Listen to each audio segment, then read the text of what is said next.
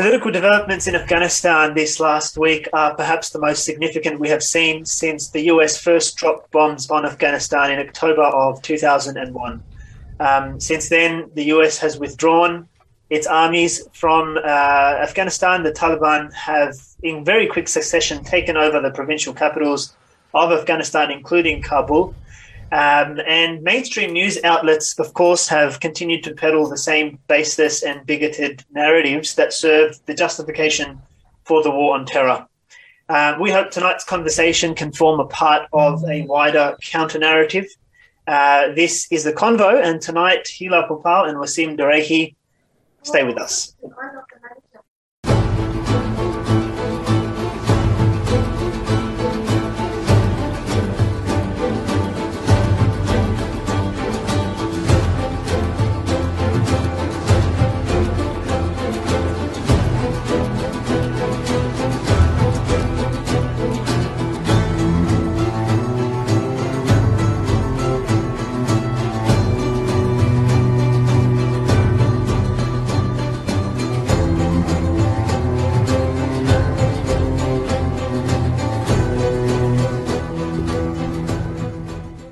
Okay, assalamu alaikum wa rahmatullahi wa barakatuh once again. So as Sufyan has mentioned, we are talking about the very hot topic of Afghanistan today.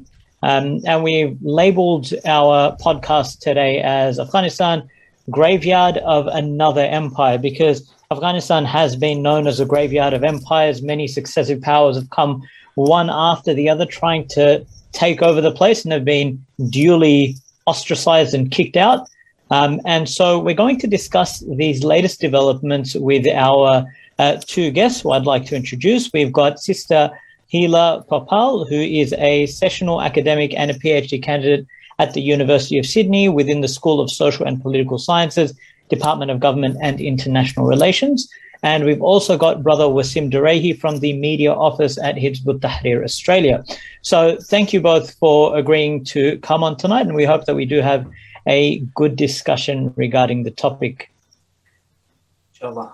Very warm welcome to you guys from myself as well. And we'll get straight into it, inshallah. Guys, the news that we've seen has obviously been the talk of town. United States 20-year war has come to an end, and the government that they attempted to build there has all but failed. Of course, time will tell what our analysis and what the reality will show in the coming days and weeks and so forth. But I suppose let's start off with some of the specifics, the swiftness of the Taliban takeover, and what you think that might say about the level of support that the Taliban enjoy amongst the Afghan people. If I can start with yourself, Hila. What are your thoughts on that? All right. Bismillah ar-Rahman ar-Rahim. I begin with the name of God, the most merciful, the most compassionate. My name is Hila Popal, as you all know, and I'm glad to be here. Thanks for having me here. And to talk about the issue of Afghanistan. Okay. First of all, first and foremost, I need to say that this issue is a very complex issue. And it cannot be resolved with a simplistic understanding of or with binary positioning of pro-Taliban or anti-Taliban. First of all, I need to clarify this. If I'm analyzing the situation, if we try to analyze, there's a lot to unpack here. We need to look at all the contributing factors to the current situation in Afghanistan. And we need to understand people's situation currently on the ground there, their safety. So whatever I'm going to be analyzing tonight, it's not that I'm supporting Taliban or I'm opposing them. It's mainly what is very important and currently for the people on the ground there. We see the situation, the images of people at the airport, which is heart-wrenching. It's very devastating to see them in that state. And what brought them there? Why are they in that state? I wonder myself, Afghanistan, it's not the first time that they've gone through war. They have been through wars for the last few decades. But what made people, brought them in this panic?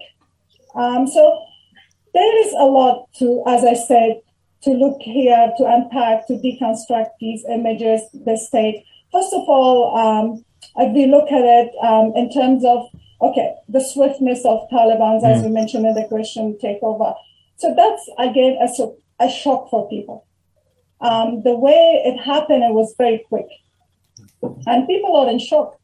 And given the track record of Taliban, they have fear. This is real fear, which is understandable. People are in fear. How they treated women and civilians back in 20 years back when Taliban were in power. So based on those fears, people are today in hysteria, in a panic state, which is very understandable. And how the Taliban's, at the same time, we need to look at the other side. The swift takeover was mainly the Taliban came strong and with a very good strategy that you wouldn't expect, that they avoided bloodshed. We all were really worried for all the civilians, for our families in Afghanistan. But how it happened, everyone was in shock, including US's president, that they didn't expect it to happen so quick. And as you mentioned, swiftly. So the main reason here to look at it is the situation in the last few years in Afghanistan was deteriorating. The security was already at risk. When, if we talk to the families on the ground there, we could hear that they were already trying to escape before even the US's decision of withdrawal, before Joe Biden pulls the plug and calls the troops home. This was already, the fear was there. In fact, I have my immediate family, my aunties, that escaped Afghanistan just before all this happened. No, they went to Turkey. There is a lot that because of that insecurity. So, sorry, can I just interrupt very quickly? You mentioned that there's two notions. There's the swiftness of the takeover, and there's the level of support that Taliban may possibly have been purported by some reporters and commentators to enjoy amongst the Afghan people. I wonder if you see the two things as connected. Do you feel that part of why they've taken over so swiftly is because they enjoy so much support now compared to, say, 10, 15, 20 years ago? Or possibly could it also be a question of just being sick of the current state and the government and wanting something else, even if that means returning to a group that perhaps they didn't have the best experience with in the past? Yes, exactly. That's what I was getting at, that deteriorating security. And we also, I need to mention that we saw war crimes from U.S. forces and their allies. We saw what happened with Australian soldiers. We saw it in the news here. And that was the tip of the iceberg, that what happened in Afghanistan. We see videos of these soldiers intimidating children on the street. So that all played a role of winning, for Taliban to win support of the public there. So the trust from the government it was waning. It wasn't, they couldn't see that coming. And the soldiers on the ground, there are stories that they weren't getting paid for months.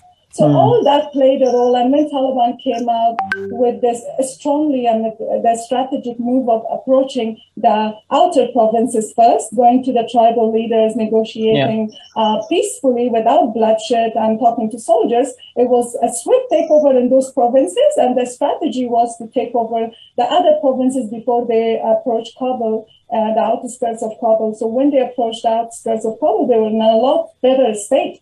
They already had control of 80-90% of Afghanistan's provinces. So, that played a big part in Taliban's takeover of Afghanistan. So, sorry, can I just chime in there? Wasim, you're looking impatient. We'll get to you soon, inshallah.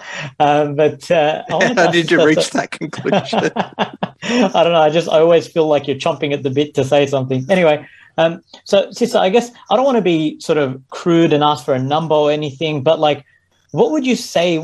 How would you describe the support for the Taliban in Afghanistan? Like, I don't know, would you say majority, minority, sizable minority? Like, how would you characterize it? How can we understand it? All right, that's a very good point, because we see now public Afghanistan's people, like the public are divided. Just like we see the Afghan diaspora overseas, they've got these divided views. You would see people now, there are protests happening, demonstrations happening all over the world against Taliban's takeover. And then you have got people on the ground there that we hear from them that they are hopeful, especially with the new message of Taliban that they are talking about bringing a just government. They're also talking about at the moment about women, allowing women for education to go to work. So these are some hopeful messages for people of Afghanistan. And if we look at it, they are tired of all these years of war and bloodshed. They really need that stabilized government to take over and security. So there is, I can't really tell the percentage of it, but there is a portion of people that are still hopeful for Taliban's takeover, that the corruption might be eradicated. There might be better state than before. So that's something is still to be unfolded. As I said, there is still divided opinion. There are people who are still running in a panic and they're running to the airport to escape the country just because they don't want to be ruled by Taliban. And to be honest, that's I myself find myself thinking that, okay, maybe we should give Taliban a chance, especially with their new messaging. It's optimistic. And I hope they live to that, what they're saying to those messages. It looks very shiny. It looks good. As long as it's not just for the time being. And when the West eyes, they turn their eyes, then their messaging or actions change. So this is the only fear that is now stopping some people trusting them. Of course. Well, Sim, if I can bring you in, we're talking about, the hope of the Afghan people. And, we can talk about what various prime ministers around the world are saying and so forth. But if we just get to the gist of it, something so important that's emerged in the last couple of days and weeks has been obviously the reinforcement of the Doha Agreement, which was signed between the Taliban and America in around this time last year, August 2020.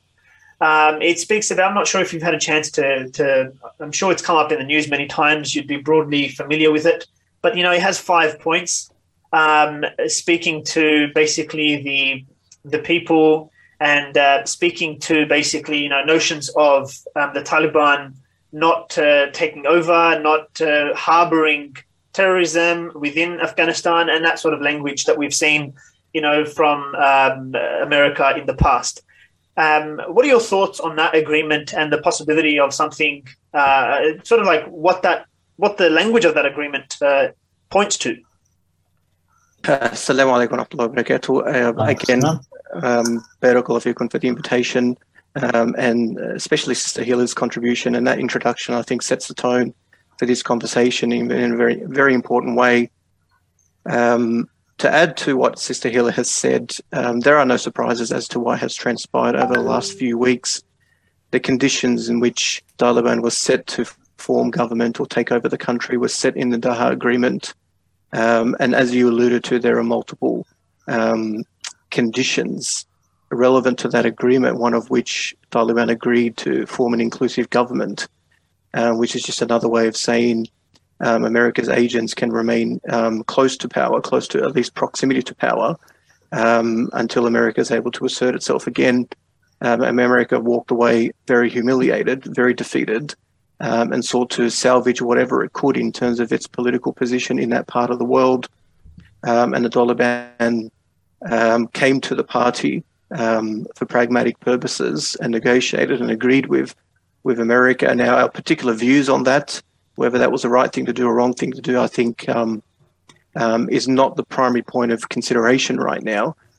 More so in terms of what we imagine will transpire and what exactly or how exactly this seeks to serve the benefit of America specifically in terms of preserving what little it could, given its 20 years experience there. The Taliban takeover was no surprise. The swiftness was no surprise. There was always an agreement with America that Taliban will be handed control. There were conditions to that, and those conditions are outlined in the Doha Agreement, and there are 5 primary conditions, the first of which is that we'll agree to establish an inclusive government, the second of which, if my memory serves me correctly, was to establish democratic institutions or to form government on a basis of on democracy. The third agreement was to respect human and women's rights and to be held by those standards. And the fourth was what you alluded to, not to allow Afghanistan to be a basis for terrorism, which in America's eyes, of course, is a basis from which to challenge American hegemony in that part of the world, and to demand the restitution of Islamic polity. And lastly, it was the demand to respect international law, which is to respect, of course, the borders and the conditions that are placed over the modern nation states, and the territorial sovereignty of Afghanistan and of surrounding countries. Look, we need to unpack all of those, but to understand the point that America is gambling on the Taliban, accepting to restrict itself by those conditions. We think it was a very big mistake for the Taliban to make such an agreement with America. America does not honor its agreements. America does not have a history of honoring its commitments. I'm sure Sister Hila will, through her academia, will appreciate and can add to this that notions like human rights and democracy and women's rights are always catchphrases used to spearhead imperial adventures in the Muslim world. They are not values to which America is necessarily attached to, and its experiences in Afghanistan for the last 20 years as a testimony to that. I heard Scott Morrison today reiterate much of what Joe Biden has said, centering the condition of women in Afghanistan and the place of civilians in Afghanistan, as if we all have a very short memory in terms of what America and Australia has done to Afghanistan for the last 20 years. And that's why really we should take the position that we should completely ignore what America or Australia or any Western government says or espouses or makes demands of Muslims in Afghanistan or anywhere else in the Muslim world. These are just colonial or imperial imperatives and slogans that we'll always use to justify geopolitical interests, the advancement of those geopolitical interests. Look, I don't want to spearhead into that conversation. I know there are conversation points that you want to tease out, but there are no surprises. This is precisely what has been agreed upon, and time will tell exactly how this plays out and how much America will hold itself to that agreement and how much the Taliban can accept to hold itself to that agreement too. Can I just jump in there? Sorry, Sufyan. Wasim, you mentioned a couple of times there that the swiftness was no surprise, but according to the world's media and according to most observers, it did seem to come as a surprise. Now, I know you're referencing the Doha Agreement and, what was outlined in it, but surely the fact that there's an agreement there doesn't just equate to this almost walking into power kind of reality. I think to say there's no surprise, does that almost make it seem like the way was paved for them? Is that what's being suggested? And further to that, sorry, go ahead. I forgot what I was going to say there, but yeah. That is precisely what it means. There are no surprises in the sense that, look, we can talk in terms of what's fresh in our memory, given the experience. We're talking today about Afghanistan, but we have a very similar experience in Syria not too long ago. If it wasn't for the intervention of foreign powers, local or foreign, then Assad would have fallen the day after the people decided to stand up against him. They enjoy zero legitimacy amongst the eyes of the people. They're only a minority that support them because of a convergence of interests. And in the same way, the Afghan government has zero legitimacy in the eyes of the people, given that they are installed at the behest of America and serve American interests in the region. And experience shows us that very, very clearly. In the same way, there were many resistance fighters or movements that were in the dungeons in Syria and outside of Syria that for the same reason were released, because they were intended to be used for a specific political purpose. And experience in Syria tells us that they emerged from those dungeons specifically for that purpose and fulfilled those objectives quite spectacularly. And so many of those who are negotiating with the Taliban on behalf of the Taliban today were held by either the Americans or by the Pakistanis on behalf of the Americans and were released for a very specific purpose. Now, I'm not suggesting that we should look at the Taliban and those released of the Taliban in the same way we look at those who were released in Syria. But the idea that America could alter the ways in which it seeks to achieve its strategic objectives, I don't think is a difficult argument to absorb. The military option is always one of multiple options available to any state. And considering that it's failed miserably on the military front, it sought to recoup whatever it could politically by achieving that through alternative means. Wasim, if I can cut you there, we do give our guests kind of like an open-ended opportunity. Just put your views out there, just so we can get a nice engagement of what you believe and what you think and so forth. But I will caution we will interrupt you a little more moving forward. I think so. I want to take a couple of the points that you mentioned and try and tease them out a little bit more. And here, if I can ask for your opinion on this one. Wasim was talking about the Doha Agreement and these 5 points about having an inclusive government. As someone who's specializing in Islamophobia and racism in Australian politics, and in the words and the language of Australian politicians, I assume. Does that worry you? Does that language, the fact that it's coming from America as like a dictation to Afghanistan, that, you should have an inclusive government, you shouldn't be harboring terrorists, like that kind of, does that worry you at all? Or do you think that that's perfectly fine, that that's the kind of stuff that anyone would expect of Afghanistan and the demands to be made of Afghanistan at this point? To be honest, honestly speaking, this is expected of America and their war on terror discourse.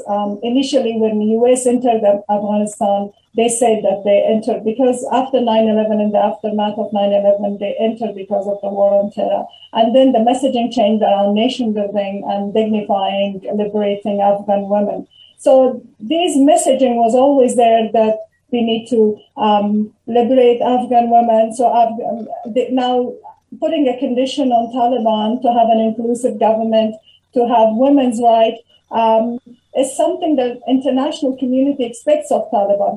On the other side, when we get to hear that the international community is not officially recognizing Taliban unless they have that inclusiveness, they have those rights in place, they have no choice but to follow that for international recognition as well. So this was to happen. And to be honest, even Afghan diaspora doesn't trust Taliban based on their track record. So for them to get that recognition, that officiality, then they have to conform to these international community rules, to these human rights. And to be honest, I myself, to feel safe with Taliban being in the government, I would want to see those first in place, the women's rights. And I know Brother Wasim has got a different take on this, but Before we jump to that, what it seems like to me now is that it almost looks like we've just gone back 20 years. Like,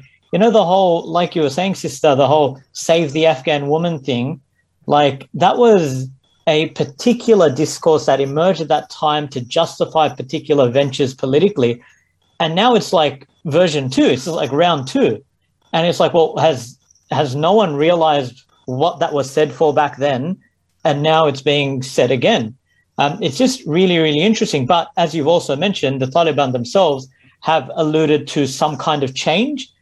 Do you buy that? Do you think that they are a different group, or are they the same, or are they playing some kind of game, or what would be your thoughts on that? To be honest, I listened to some of the professors analyzing, political scientists analyzing the situation currently in Afghanistan and Taliban's discourse. And when we look at, when you mentioned US's discourse and over 4 presidents of US presided over this war on terror, or America's presence in Afghanistan, when we look at them change in messaging. So initially it was war on terror, then we saw nation building, liberating Afghan women, messaging, and then we see this stabilizing, and we are here to stabilize Afghan government. And then we saw during Obama administration when they got Osama bin Laden, the mastermind behind 9/11, and then when they still said we need to be in Afghanistan.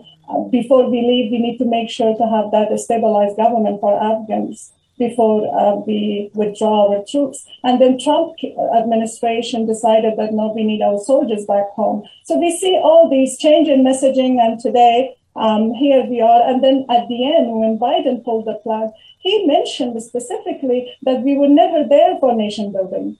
It's the right and responsibility of Afghans to decide for themselves for their future and how they want to pursue in this. That kind of backtracking and that kind of language. Sister, I want to ask, and we're seeing, I'll get your thoughts on this as well shortly, but I think America has kind of flushed itself out and people feel very comfortable. Like I was reading some of the comments coming through on, I think it was either New York Times or Washington Post, their Instagram account, where they was talking about, they tried to whitewash the history and present a really, sanitized version of what America did. In Afghanistan, they presented this beautiful timeline as aesthetically beautiful, but it was highly sanitized. Like it was really like the savior has come to save us all. But there were 200, 300, 400 comments that just said, you are the ones that funded and established and gave the rise to the Taliban. So I wonder, though, like for yourself and for the wider public, what are your thoughts on the international community? Because you mentioned the international community has certain expectations and so forth. I personally, if I was to tell you, I kind of feel that same thing as well, that the international community, having stood idly by what's 2 million Afghanis, being murdered brutally over the course of the last 2-3 decades, are equally culpable. Would you not think that's the case? Sister Hila, if you wanted to take that one. Sorry, I thought that question is for Brother Wasim. Okay, so I all along I thought you're in conversation with Brother Wasim. Yes, if you could please just reiterate what you Sure. I was just asking that, don't you think that, or what are your thoughts on the fact that, the international community has stood idly by, just as America played that active role, I suppose international community, some would say, are equally culpable because they've just stood there passively and done nothing about the fact that 2 million Afghans have been killed. It's hard to take the argument seriously that they're concerned with. My father made this argument this morning that how can you, with a straight face, come and say, I care about the lives of Afghan women when you've killed the Afghan women and the children? And so do you attribute that culpability to the international community?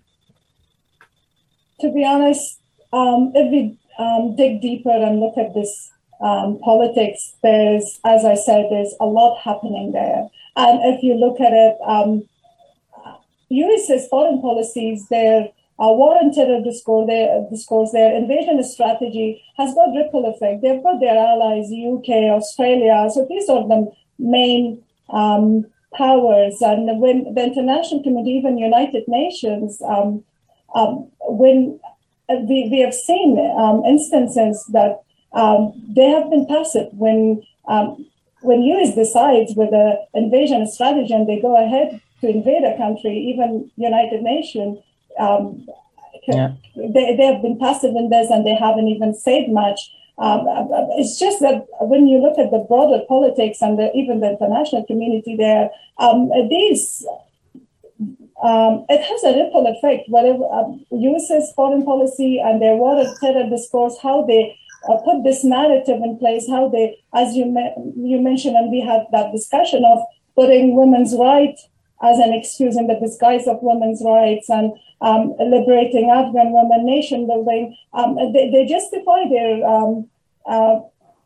political interest, their presence in the country, and the international community I see that is echoing the same messages. And even today, now we see that, international community is saying the same thing to Taliban, that, what hurts me that if America or the US Trump administration made a deal with Taliban and handed in Afghanistan to Taliban, then on the other hand, why do we see messages of that Taliban is a terrorist organization, or they could be harboring Al-Qaeda?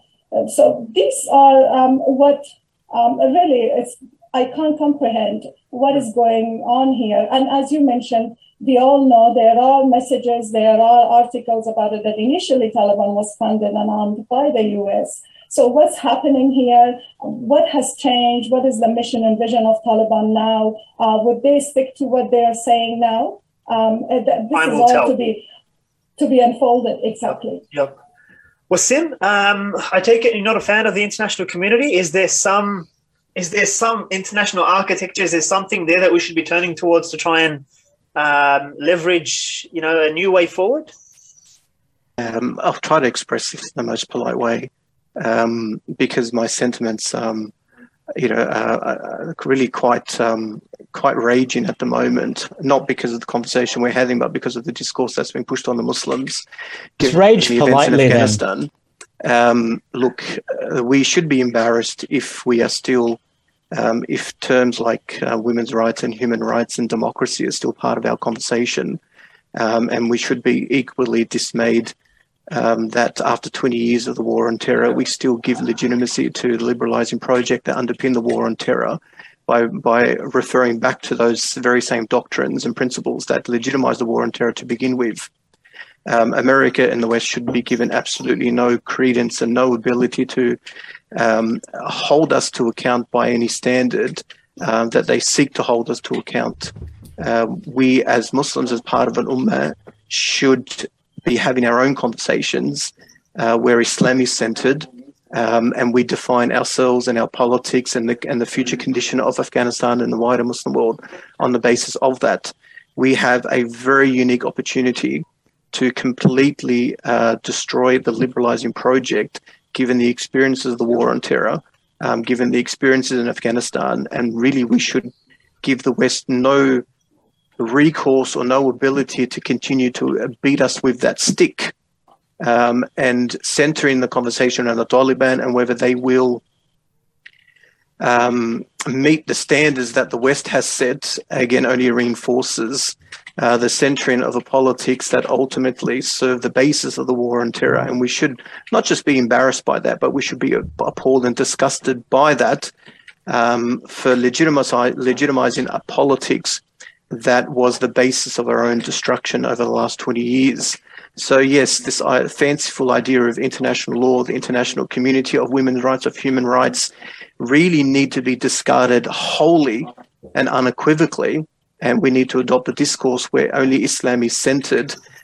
Part of that, in all honesty, is that we need to completely ignore what the West is saying, and the standards that the West is seeking to impose. They have no moral legitimacy and no political legitimacy to even make such a demand, and we should be very clear about that. And it's not because we're not concerned about the condition of the people, of civilians, of women, of young, of old, of people of different ethnicities or different creeds or different religions.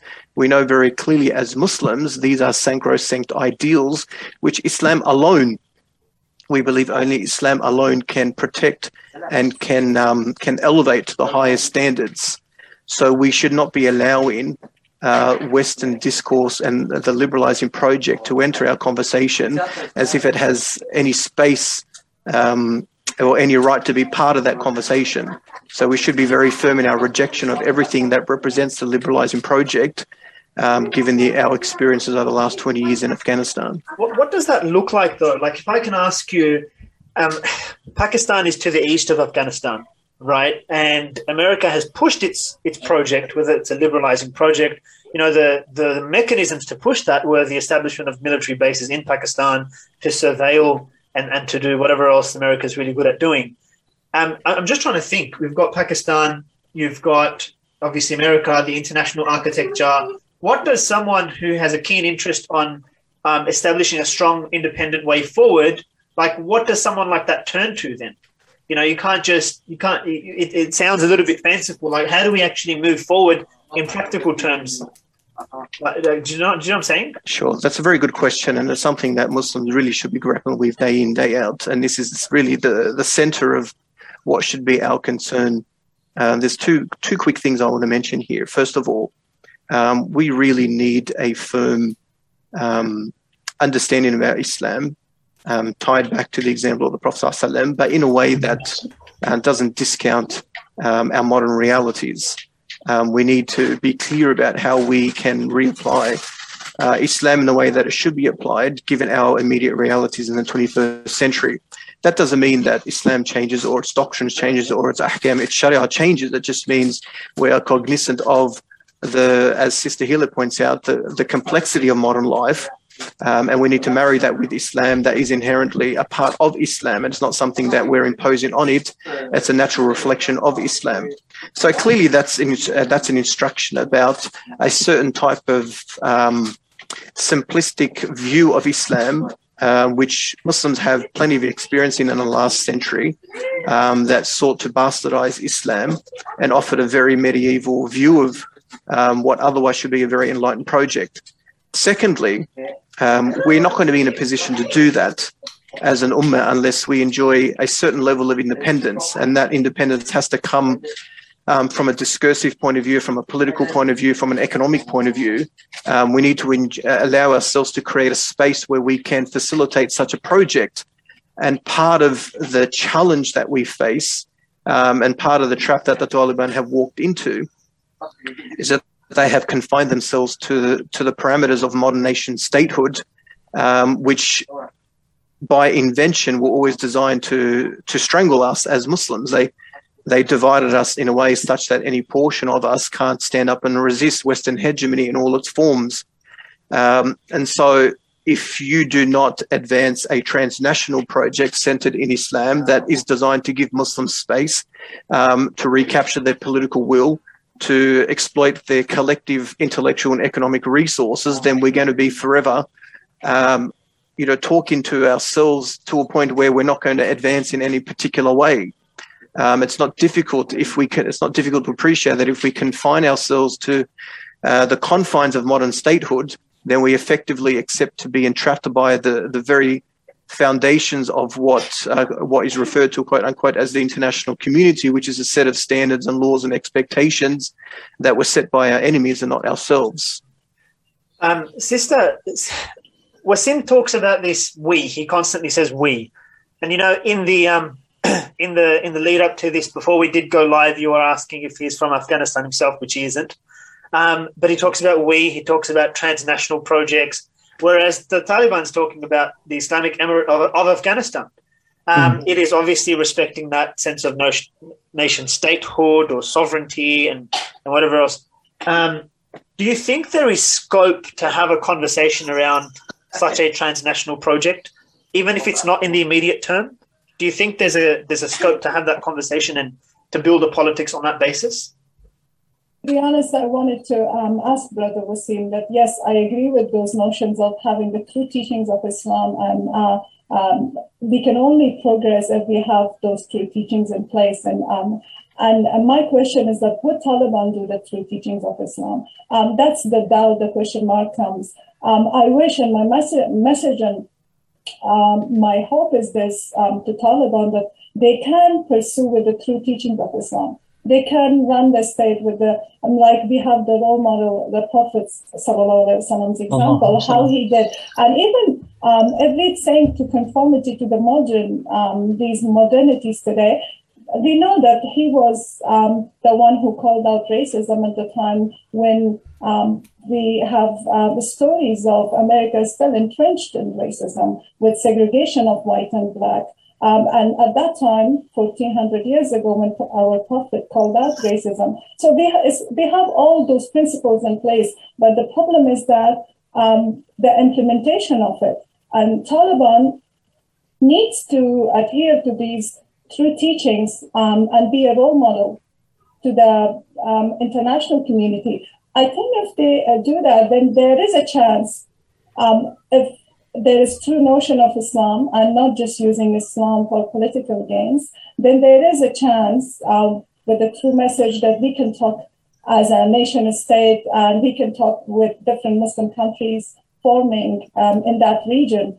But the whole point of the Taliban not adhering to the true teachings and being really extreme and harsh in their messaging and in their practices 20 years ago is what Afghan diaspora is worried about. And Afghans themselves, they're escaping the country because of all those harsh messages. So I'm not sure if I believe that the true Islamic government based on the true teachings was in place, then Afghans, they don't need to flee the country. Everyone will be peacefully living there, like we have the examples in the golden ages of Islam.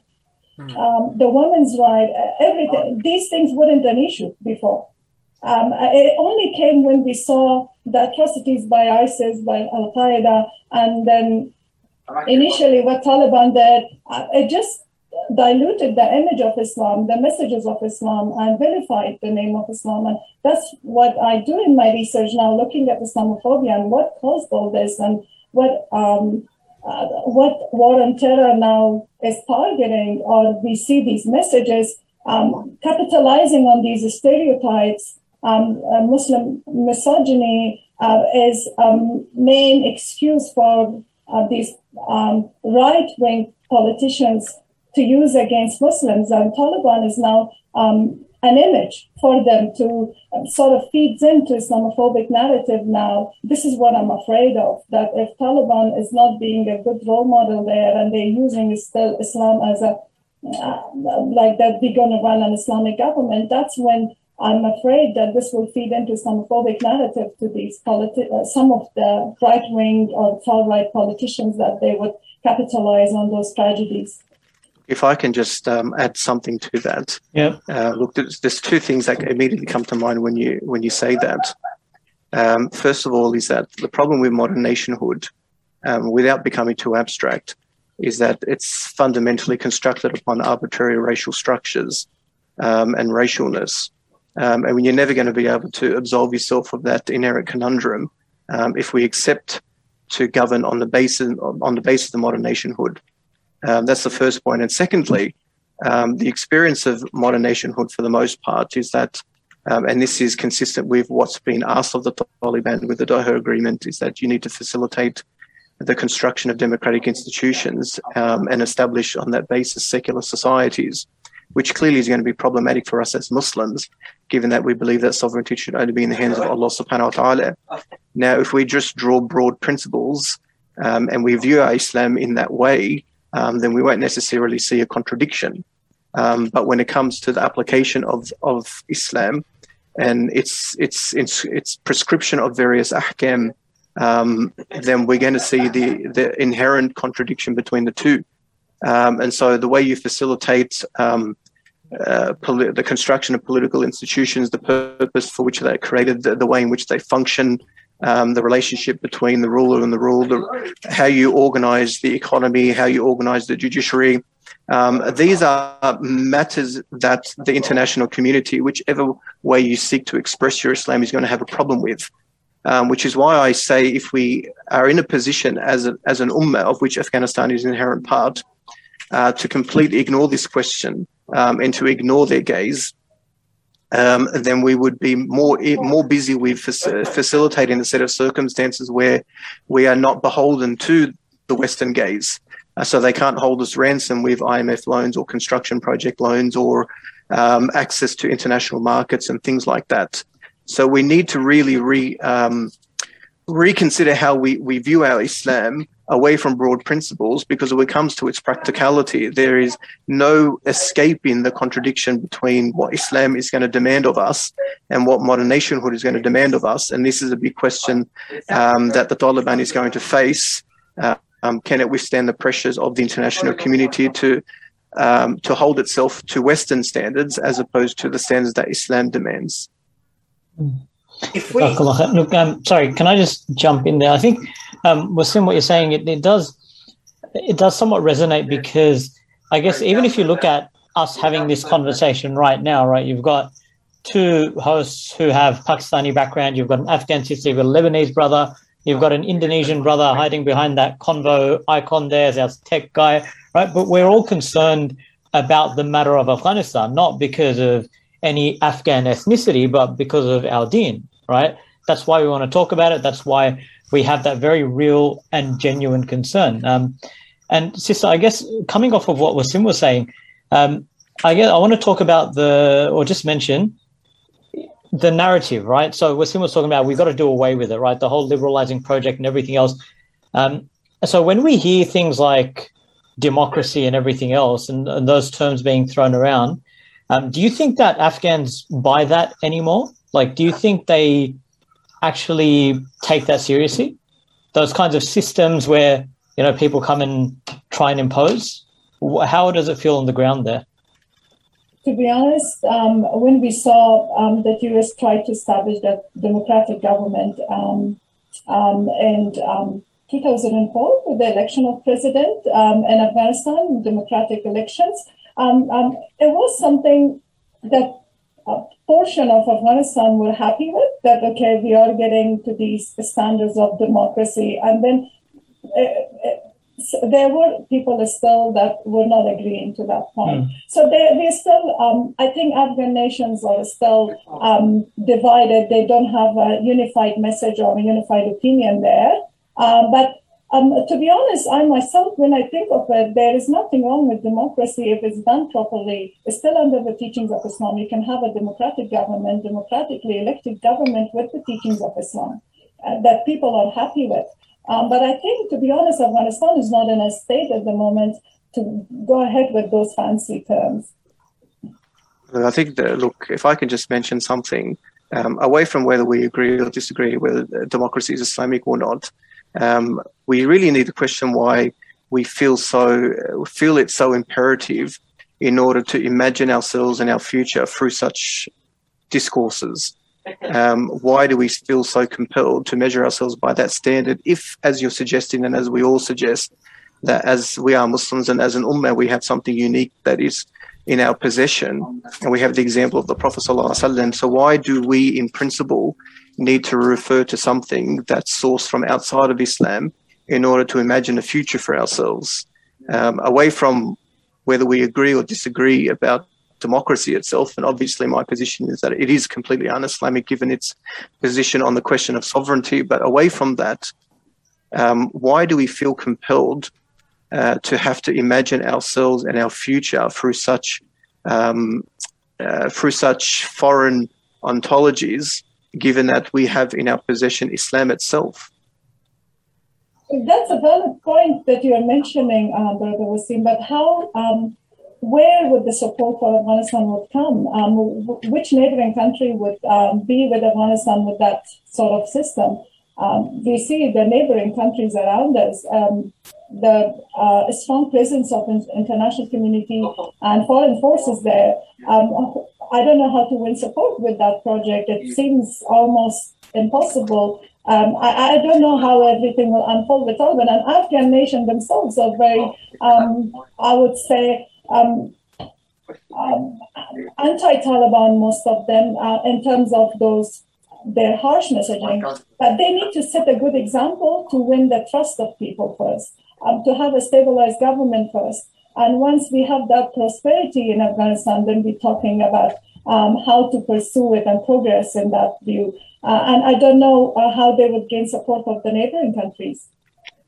I think the difficulty is that, whilst in principle I agree with you, that the conditions in which the Taliban has accepted to be in government ultimately has set itself up for failure. And I don't think that's accidental either. There are many past Islamic movements that have fallen into the same trap, whose origins were as a resistant movement, that were enticed to enter the political paradigm, and in fact, in many instances, were handed political power. And this ultimately destroyed its credibility, given its inability to govern, given their inability to govern. And I think the Taliban, unfortunately, again, has walked into a trap where the conditions are such that it's almost been set up for failure. And what I'm concerned about, more than anything, apart from the reality on the ground and its impact upon the common man, is that in the eyes of the Muslims, this is going to be another example of the failure of the Islamic project. And I don't think that's accidental in the West, creating the conditions to reinforce that sentiment such that we never imagine ourselves having the ability to unite or the ability to govern on the basis of Islam. And I think some of the commentary that we've seen, I mean, it's lovely. Part of the underlying thinking behind the podcast is to have a conversation happening between the guests. And we'd love to take that step back, but we'd also love to chime in every now and then. I think some of that commentary has been reinforced as well in the State Department in the US. They've come around and said, you know, we could leave. Ultimately, everyone's just reinforced this point. I've got some transcripts here as well where they talk about this gentleman who worked in the US State Department from the 80s all the way until the mid-90s and has been advising the US government, Richard Haas, on the notion of Afghanistan. And, you know, I just found it nauseating the way that, you know, he was on a podcast. It was a 20-minute podcast, and the opening question was, did you think that going into Afghanistan was a mistake? And his answer, and I'll read this out word for word, was that we were 100% right to go into Afghanistan. We gave the Taliban a choice. The Taliban made the wrong choice. It was a fateful choice for them. And we set the precedent from there. So, you know, that kind of language, I just think they've walked out of Afghanistan and said that, you know, it is what it is. Afghanistan deals with its problems itself, has been reinforced in various circles in America. And I think it just leaves us with the question of they know that, you know, we know that America doesn't expect anything great to come from here. We are sort of, you know, I feel there's some level of agreement between yourselves as well that America is not someone that we should be looking at, nor is the international community like, you know, necessarily a source of great inspiration for us. But I still want to bed down something more practical if possible. Like, how do we, if let's say hypothetically speaking, if Taliban was to ask, you know, Hila Popal or Wasim Durehi for a kind of manifesto for change, a manifesto of moving forward, you know, what advice would you guys give? Hila, if I can ask you first. My advice would be to do their best with the teachings of Islam and get the best of both worlds. Get the best values that we can see from Western countries. If it's working in terms of nation building, in terms of women's rights, within the Islamic framework. It doesn't have to be anti-Islam. We can still get the goods of both worlds and then put it into practice or exercise it within Islamic framework. That's my idea, and I hope that Taliban can do that in a better way to be a better role model for the Muslim world and for the wider community, non-Muslim world. So they don't let any more finger pointing at them. And what I'm still concerned that this whole images of Afghanistan coming out and seeing women in those disastrous situations will create more Islamophobia around the world, more Islamophobic narratives add to that. So if they can do in the best shape to set a good example of an Islamic country, that would be the best case scenario to have goods of both worlds. Wasim, it seems as though you're not particularly hopeful from some of your previous commentary. So what do you think? How do you think things might pan out? Or what would you say? Look, I wouldn't put it that way. Look, from an Islamic point of view, if you're in a position of responsibility, even if it's less than ideal, you have a divine responsibility to act accordingly. And so from an Islamic point of view, you need to hold yourself to the standards of Islam. So even if you cannot implement the totality of Islam, those areas which you do have control, do it to the best of your ability in a way that's consistent with Islam. So treat the people with justice, avoid the corruption, avoid the misapplication of the deen, and don't focus on those aspects where you punish the people, given your inability to provide for them, for instance. Again, our experience in Syria tells us that you need to be very wary of your relations with your neighbors and the representatives of those countries. Many of the resistance movements in Syria thought that many from the Gulf country, from Turkey, from other countries had their best interests at heart. But time revealed that they were just means by which America employed to run the resistance into the wall. And some used financial slavery, others used political patronage, others used the barrel of the gun. But they were all designed to run the resistance into the wall. And the Taliban need to be aware of that. You cannot close your eyes and ignore the world in front of you. You cannot cut yourself off and not have relations with your neighbors, but you need to be very wary.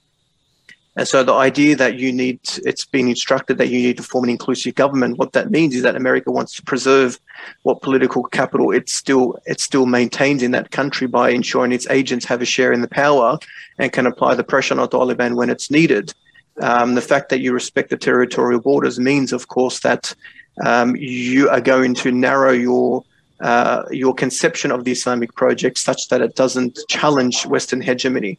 Now, again, these are realities that are forced upon us, but in the realm that you do enjoy some flexibility or some independence, you need to exercise that with the greatest level of responsibility, and you need to do it justly with the people until the set of conditions will change, and only Allah knows when those conditions will change and how they will change, but the world is changing very quickly. And you need to just take care of your responsibilities until the circumstances change, and then we can get on with the wider Islamic project. Hila, if I can get your comment on some of that. So Wasim has mentioned now, and earlier as well, he talks about this, capitalizing on the opportunity that presents itself given the political reality that we see in Afghanistan right now. I know you mentioned that Islam should be implemented in terms of those examples that were given in terms of justice, in terms of protecting women and so forth.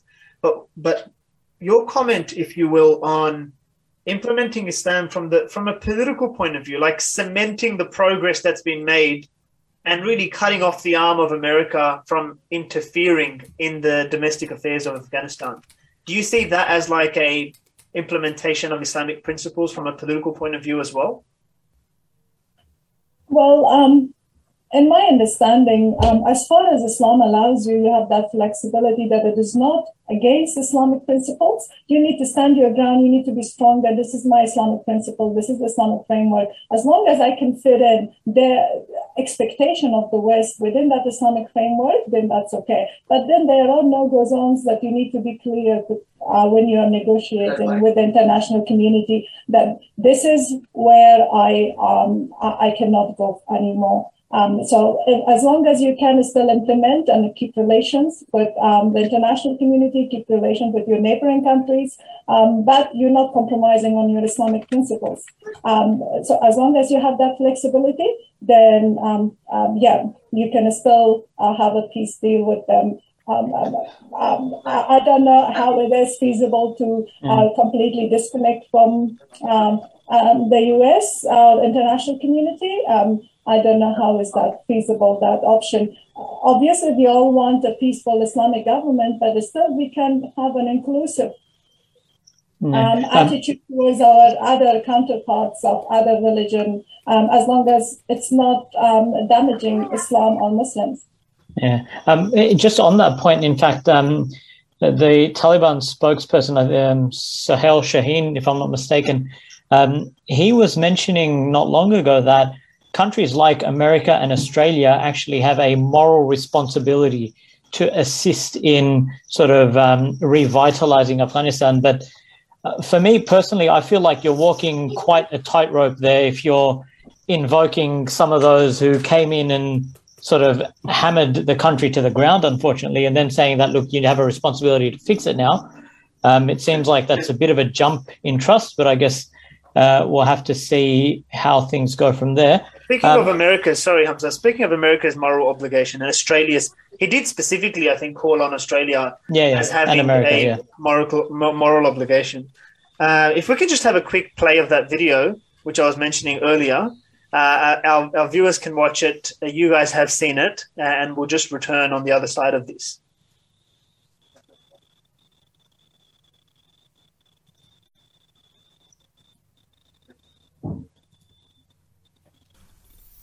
Mr. Speaker, together with our allies and partners, we also laboured long and hard to help the Afghan people secure a better future, to restore a broken state. We invested in schools, in healthcare, in power generation and more. We educated, well, sort of the education of women and girls. Heartbreakingly, the fruits from those seeds of hope are now very uncertain. We must recognise with realism and humility the limits of our power and resources to secure the outcome so many Afghans, not least millions of women and children, yearn for. But let no one say this noble endeavour was anything other than a sign of what marks Australian sacrifice for the good. That question, he's talking about the just cause that Australia committed itself to, and the moral obligation that Sohail Shaheen's talking about. I'm trying to sort of invoke that conversation as an example of the cutting off the hand of the West. So, sister, I'm totally with you. I think that a modern nation state is one that is networks, that one that collaborates, one that is built on cooperation and so forth. But there's got to be certain red lines. I think when you've got an invading force come into your country and then leave and say that we educated the women of Afghanistan, when all they really did was brutally murder them, I think that's surely the red line that I was referring to earlier about cutting off the hand of foreign interference. How strongly do you feel about, again, I'm particularly interested in your view as someone who's studying Islamophobia in the language of the Australian politicians. How strongly do you feel it is important to cut off that hand of Western interference? To be honest, studying Islamophobia in Australian political discourse, looking at Morrison's speeches, parliamentary speeches about Muslims and about his language about refugees, and I see that how he's talking about refugees and that language of that I can identify the discursive strategy of generalization. When there is an incident, a crime done by a Muslim, and we see that generalization strategy in use that to cast suspicion on the entire Muslim community and present them as a terrorist sympathizer is very damaging to Muslim image. And now coming to Afghanistan, when we're looking at the situation there, yes, they are mentioning that we had a just cause. I'm not denying that they did some contribution towards education or towards allowing women in the parliament or to go to work. But at the same time, we witness other war crimes and atrocities and other drawbacks there. So it's really hard. I don't know how to put this in a way that we can completely do that, cutting the arm. I'm not sure how can we go ahead. We are really entrenched in all this that it's hard to isolate ourselves from the international community. I don't think Afghanistan can do that, can survive without that. I understand that we have our Islamic values, we have the Islamic teachings, which are sufficient and beautiful teachings for a prosperous society. Yeah. If it's truly in place. Yes. But the problem is that the challenges we face today, how can we have that application of Islamic teachings? Yeah. How can we go ahead without this international community? Cutting that arm, to be honest, still is something that I don't think is feasible in this day and age. What is the state of Muslim Ummah or Muslim nation? I just want to be clear, it was a figurative expression, because I know the conversation. I know, cutting the connection or being independent of the Islamic, the international community, I understand that. But I feel that the state of Muslim nations are not strong enough to be in that position to do that. I think we can agree, because I don't want to pretend to suggest that, everyone, I have the answers, or that the answers are obvious or abundantly clear about, exactly what the Taliban should do today. But I think just trying to, bring that conversation back to young Muslims living in Australia, and I want to try and end it on this note as well. Our podcast is getting a little bit lengthy here, but what kind of way forward can young Muslims living in Australia, be they part of the Afghan diaspora in, Melbourne's got a strong Afghan community, so does Sydney, or, I don't want to limit it to that because of the notions of, ummah and, brotherhood that we've mentioned earlier. It's a wider conversation for all young Muslims. How can we actually try and formulate a clearer vision, political vision of that kind of independent political project, a good project that's based on the principles of Islam and the values of Islam. Wasim, your thoughts on that? If I could say just very quickly before that, how excruciatingly painful it is to hear commentary like that we heard with Scott Morrison, as if we're all blind to the experiences of the last 20 years. Really, it's sometimes beyond the imagination that we allow Western governments and their representatives to even occupy a single second of space. I think the problem, of course, is that because for such a long period of time we've enjoyed a zero independent political will, and we've developed an overbearing inferiority complex that we can't imagine ourselves standing on our own 2 feet or standing up to our oppressors, and we've been so far removed from power that we can't imagine ourselves from occupying those positions. And so we lend these people credence much more than is deserving. And I say that not just as a matter of principle, but you cannot walk into a country and destroy it and walk away and just say sorry, in the way that John Howard did, in the way that they're trying to do now. And worse than that, justify it. I mean, there is the concept of reparations. There is the concept of holding states to account. It's just because we are so political inept today that we're not in a position to make any demands.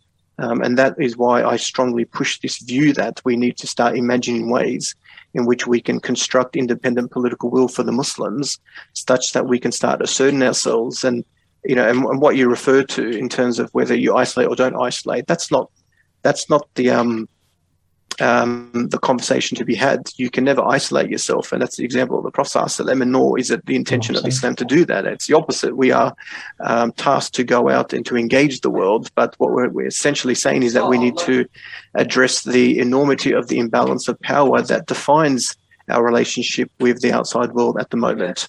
So in that way, as Muslims here, to refer to your question specifically, we need to be clear about how we need to center our Islam, not just in terms of our thoughts and our creeds, but in terms of our politics. And what that means practically is that we need to imagine and appreciate Islam as embodying that political project, and us playing our particular contributions to that.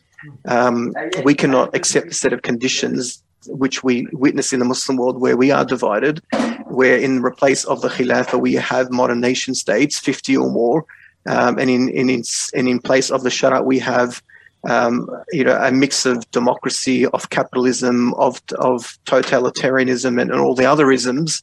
That cannot be a set of conditions that should be acceptable to us. And we experience here in the West the realities of democracy, of secularism, of capitalism, and we see it from a position of privilege, and we are beneficiaries of that, and that should impose upon us a moral obligation to do more in terms of advancing the Islamic political project, given the difficulty of doing that in the Muslim world.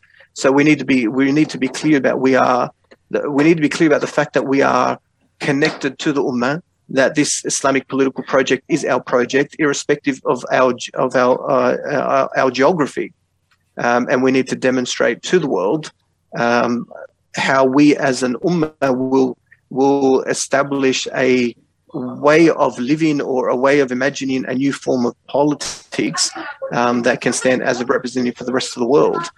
Certainly, it's a huge task. It's a big task, but we need to emphasize this idea of center in our Islam, of being conscious of the fact that if we are not doing that, then something else serves as a center of our existence. And that, of course, is going to be either democracy, liberalism, or some other ism. Jazakallah. Thank you for that, Wasim. Look, we are getting to the end of our podcast now. Before I wrap up, Sister Hila, if you've got any, I'll have to say, unfortunately, short concluding remarks that we can take before I close it off. Just quickly, from my experience, from what I do in my research, looking at Muslims in Australia and outside Australia, the wider community internationally, Muslims need to educate themselves with the true teachings of Islam. I see Muslims themselves being a victim, or I would say even Islamophobic themselves. So they need to know the true teachings of Islam. They need to educate themselves and not be guided by the misrepresentation or the representations of Islam or Muslims in the media. So first of all, the youth needs to understand their religion. They need to know the true teachings, and shouldn't be confusing culture with the religion. That a lot of them have got these issues of culture mixing it with religion and blaming religion for those culture issues. So these are some of the starting points for the youth to understand Islam and be a role model of good Muslim. Inshallah. Jazakallah khair. Thank you very much, Wasim and Hila. We've had a good discussion here, alhamdulillah, but we have run out of time. We could have spoken a lot more about the issue as well, but we're going to have to leave it at that, inshallah. Once again, thank you both for being here with us. And for our viewers and listeners, we will be back on again in a fortnight's time, inshallah, 7:30 p.m. Not this coming Monday, the one after. So please do tune in then as well for our upcoming episodes of the Convo podcast as well. Needless to say, I'm going to sound like a YouTuber now, but like and subscribe and all that kind of jazz, right? Like our Facebook page, Instagram, all that business.